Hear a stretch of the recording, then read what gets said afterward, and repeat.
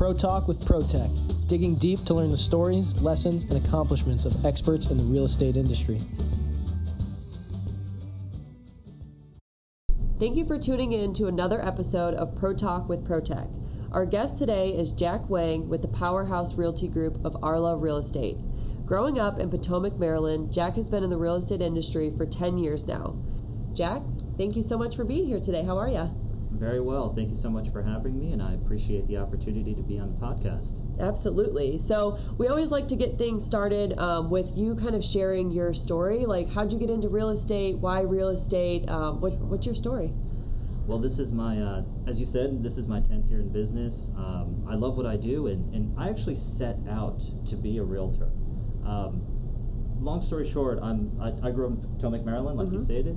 And I'm a proud Churchill High School graduate, and then I went to the University of Maryland College Park, where I graduated with a degree in business management. Okay. So this area, this is home, right? So, and when I graduated from the University of Maryland in 2004, I had a menial job locally for an artist, and so I decided to visit my dad, who was living in China at the time. And while I was there, I was trying to find a business that I could get into.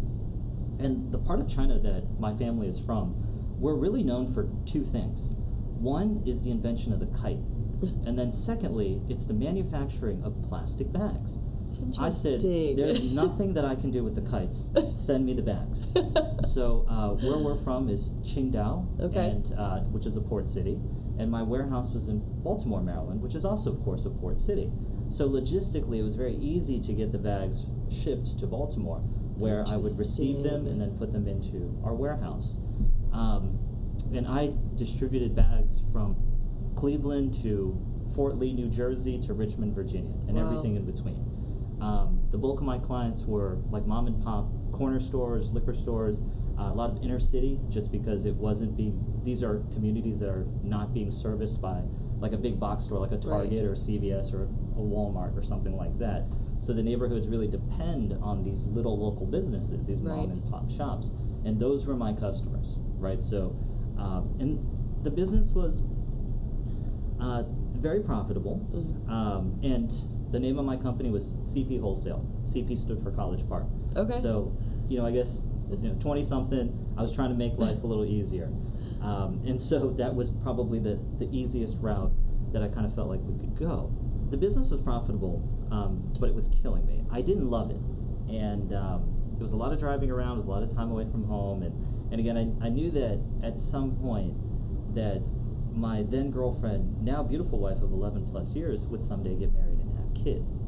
And so really, I couldn't imagine my life being in the wholesale business and wholesale distribution, while at the same time being there for the family, right? So I kept thinking to myself, all right, so if I wasn't in this wholesale business, what would I do? What would I do?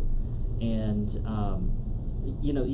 it's almost like you got to have another vine to grab onto if you're going to let go of one, right? So, and I wasn't willing to just sell the business and kind of see where it would take me. I really wanted to have a plan, and I wanted to have an idea, especially if, marriage and kids are in the near future, right? So, and real estate kept coming back into my mind.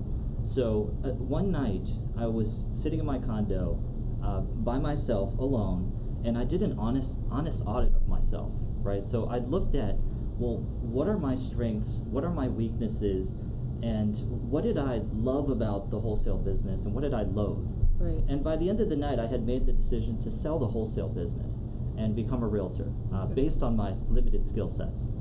I knew I enjoyed customer service, right? And a happy customer, a happy client gave me juice for my life, and that was huge. I knew that I was a people person, and I enjoyed seeing other people succeed. I enjoyed seeing other people thrive at whatever they did. It gave me peace as well. And so, and I'm a firm believer that it's kind of weird, but you put something out in the universe, it somehow comes back to you. Because the next day was a Friday when I went back into the warehouse, and I was just chatting with another wholesale distributor. I honestly didn't think much of it. The following Monday, I show up, and we opened really early. We opened at 7 a.m., and I lived in that time in Germantown, so it took me about an hour. It was 55 miles door to door. Right. So I lived about an hour away. So I got there at 7 a.m., and the gentleman I was speaking to on Friday was at the gate of the warehouse. I was like, what are you doing here? And at that time, he offered to buy my business. And I was like, well, this is very serendipitous, because I was actually thinking of getting out of this business. Yeah. And he made me an offer. I signed it. We closed on Halloween 2009. And then afterwards, I started working on getting my real estate license. Well, if you think back to the market in 2009, this decision was not popular with my mother-in-law. Yeah. Who, at that time, we had just gotten married in 2009. Everything's uncertain. Yes, and that the world is crashing and the prices are all coming down, and Right. she was thinking, well, why on earth would you be a real estate yes, agent? would you want to be in real estate, right? I mean, she's seeing on the news, reading the newspaper, hearing from her friends that it's a terrible time for real estate, terrible. And I guess I remember the conversation that I had with her was when something along the lines of, I think real estate is a lot like stocks. You want to buy low and sell high. Yeah. So if everybody on the planet is telling you real estate is bad, then I actually think it's a great time to get in. Yeah. I remember in my licensing class, there were only 12 people. That's it. And the instructor said just 2 years prior, the place was standing room only. Wow. Right? So I'm like, well, this is good. Less competition. Right? So, and I also kind of figured, if you could make it in a 2010, 11, 12, 13, 14 market, that you would be set because you've got some decent business practices and you've seen the ugly. Right. Right? So, and you can really carry this experience forward with you. And so really it all started with just an honest audit of myself and what I thought that I did well and that I enjoyed. Yeah. And it brought me into this, and I haven't looked back since. I love your story. I love that, it's such a different way of getting into real estate, really just self-evaluating yourself and realizing that, you were kind of already in the service industry, and that goes along with real estate, and it was just a natural fit. So yeah, I mean, that's amazing. With wholesale, it's so different, right? So it's like, with wholesale, it is transactional. Right. It is volume. Right. And it is little bits of profit, but again, through volume, you can make some money out of it, right? And I didn't necessarily love that aspect, right? It was more about being at the right place at the right time. There was no different from the bags I imported to the big guys, to the big players, because the EPA, the government, sets the thickness, so we get the quality is almost the same. It is, yeah. So if my service was exceptional, right, it didn't matter so much as am I there when they need it, and am I willing to drive from Baltimore to Southeast DC to deliver 20 cases, right? And I just kept thinking, well, if you're mid to late 20s, no responsibilities, sure, why not? Right? I mean, I was just going to go home or go to the gym, eat Chipotle, and goof off anyways, right? So why not? Right. But if you have other obligations or other responsibilities, like kids, I couldn't see it happening, right? Yeah.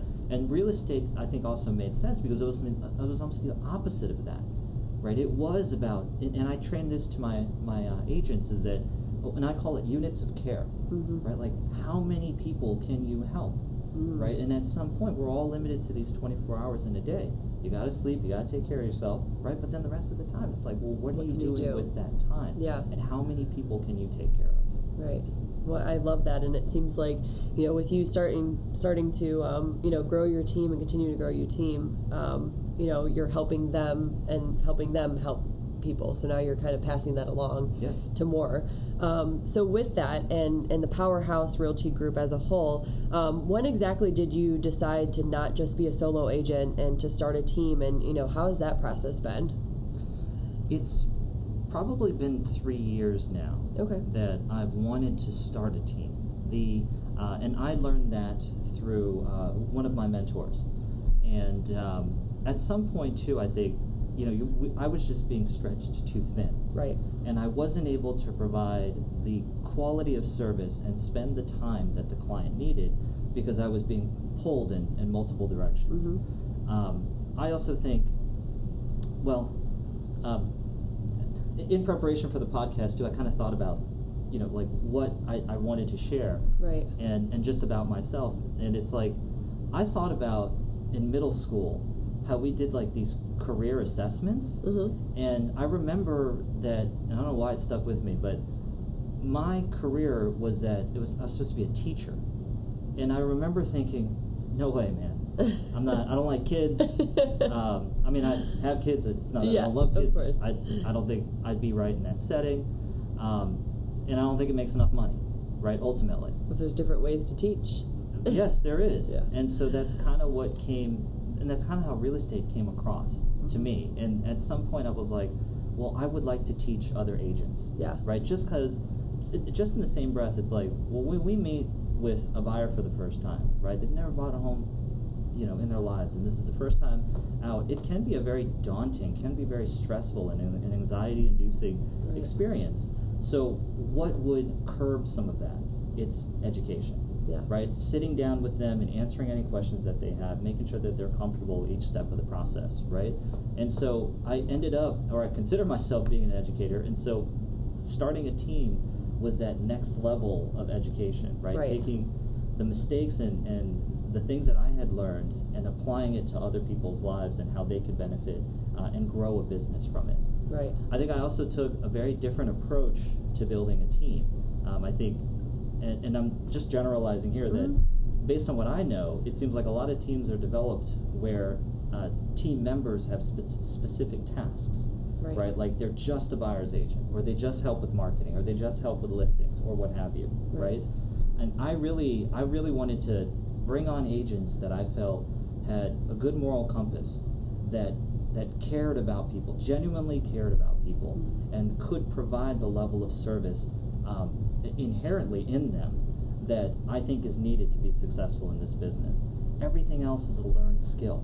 How to show homes, contracts, which I'll dive into a bit in a moment as well, but contracts, right? Like these type of things, you can learn these things, right? But you can't teach somebody to care. Yeah. And so as long as I felt that they were good, honest, hardworking people, I would take them on. Right. Right? Because again, everything else, I think that we could help them grow into their business. And I also think too, it's not just learning about being a buyer's agent. It's about learning the entire business so that one day they can move on and have their own company, right, within the brokerage, right? So that they could expand away from the Powerhouse Realty Group and call it whatever they would like, or their team name. And I felt like that would really give the most purpose, right, and the best results for the agent themselves. Right. Well, the more you have a better understanding of the bigger picture, the better you can be in whatever specialized area as well. So I love that. So with your team, do you guys service all 3 jurisdictions? Are there any specific neighborhoods or areas that you guys primarily focus on? Yes. So we're all licensed in D.C., Maryland, and Virginia. Okay. But I would say that the bulk of my business is up and down 270. Okay. From Bethesda to Frederick and everything in between. Okay. Awesome. Tell me about a really challenging time and how you overcame it. And this can be professionally, personally even. Yeah. Well, I mean, I think in this market that we're all currently in, it's really navigating multiple offers, right? It's really helping the client make the best offer possible that they feel comfortable making, while honestly leveraging relationships possibly with the other agent. Right. This is the only industry that I can think of where we work with our competition, right? We are competing for the same listings. We are competing for the contract, right? We're competing to get accepted and going into escrow and then working obviously towards closing. We're competing in that sense, but we also have to be cooperating with our competition. Right. And so really I think the challenging aspect of multiple offers is that, well, you really want to look out for your client and have their best interests first and foremost, of course, but at the same time, what's a fair price for them? What's a fair deal? What are fair terms, if anything? Because yes, every seller would love all cash, no contingencies, closing in 2 weeks. Right. But the reality is, how close could a buyer get to that? Right. Some are going to be more feasible than others. And when you don't get it, I think that's a big challenge these days as well, right? I mean, my mom always says every day is not Christmas, and it's true, Yeah. right? So, and so if you don't get it, I think it's important to mirror their reaction, right? Like, they're disappointed, they're upset. It's okay to be disappointed and upset. Let's handle it and move on, right? And I always tell my wife, I can lose the contract, that's fine, but you can never lose the client. Right, the client is what's important out of it. The deal can fall through. You know, we make an offer so to 12 other people, 15 other people. Recently, last week, it was 23 other people. Oh my goodness! And yes, we didn't get it. Right. But it's okay. There'll be other homes, right? And just for them to see that positivity, I think, is really important, especially in this challenging environment of multiple offers and inventory shortages. So. Yeah, well, and your clients, I'm sure, you know, they feel that. They know that you're in their corner and you're going through those motions with them. So Absolutely. I'm sure that goes a long way. What is one interesting thing that most people don't know about you? Any hobbies or fun facts about you? I guess one thing that people may or may not know about myself is that, well, about 2.5 years ago, my wife and we started investing into apartments. Okay. And I'm not going to take the credit away from my wife. I mean, I'm very proud of her accomplishments. I'm very proud of what she's been able to achieve in her short time. And it started off as the two of us doing this together of syndicating apartments and working with investors. But she's really, it's become her baby, right? So I don't know if it's something interesting about me, but I am tied in with her as well. And again, I'm very proud of what she's been able to accomplish. And in 2.5 short years, we've accumulated almost 1,200 apartment units in 4 states. Wow. Right, and again, the bulk of that work was on my wife's shoulders. So, again, I don't know if that's something interesting about me, but it is a fact. No, that's amazing. Yes. Yeah, your wife is. Should do a podcast with her. Let her share her story, and that seems like a very interesting, just hobby, I guess you could say. Yes. So, okay, are you currently reading any books or listening to any podcasts? What do you like to do for just education-wise? Absolutely. I mean, I think in this business, we all drive a lot to meet clients or show homes or attend home inspections, and I rarely ever listen to music. So I didn't coin this phrase, but I heard it somewhere before. I call it Automobile University, right? So I usually have an audio book or a podcast playing in my car.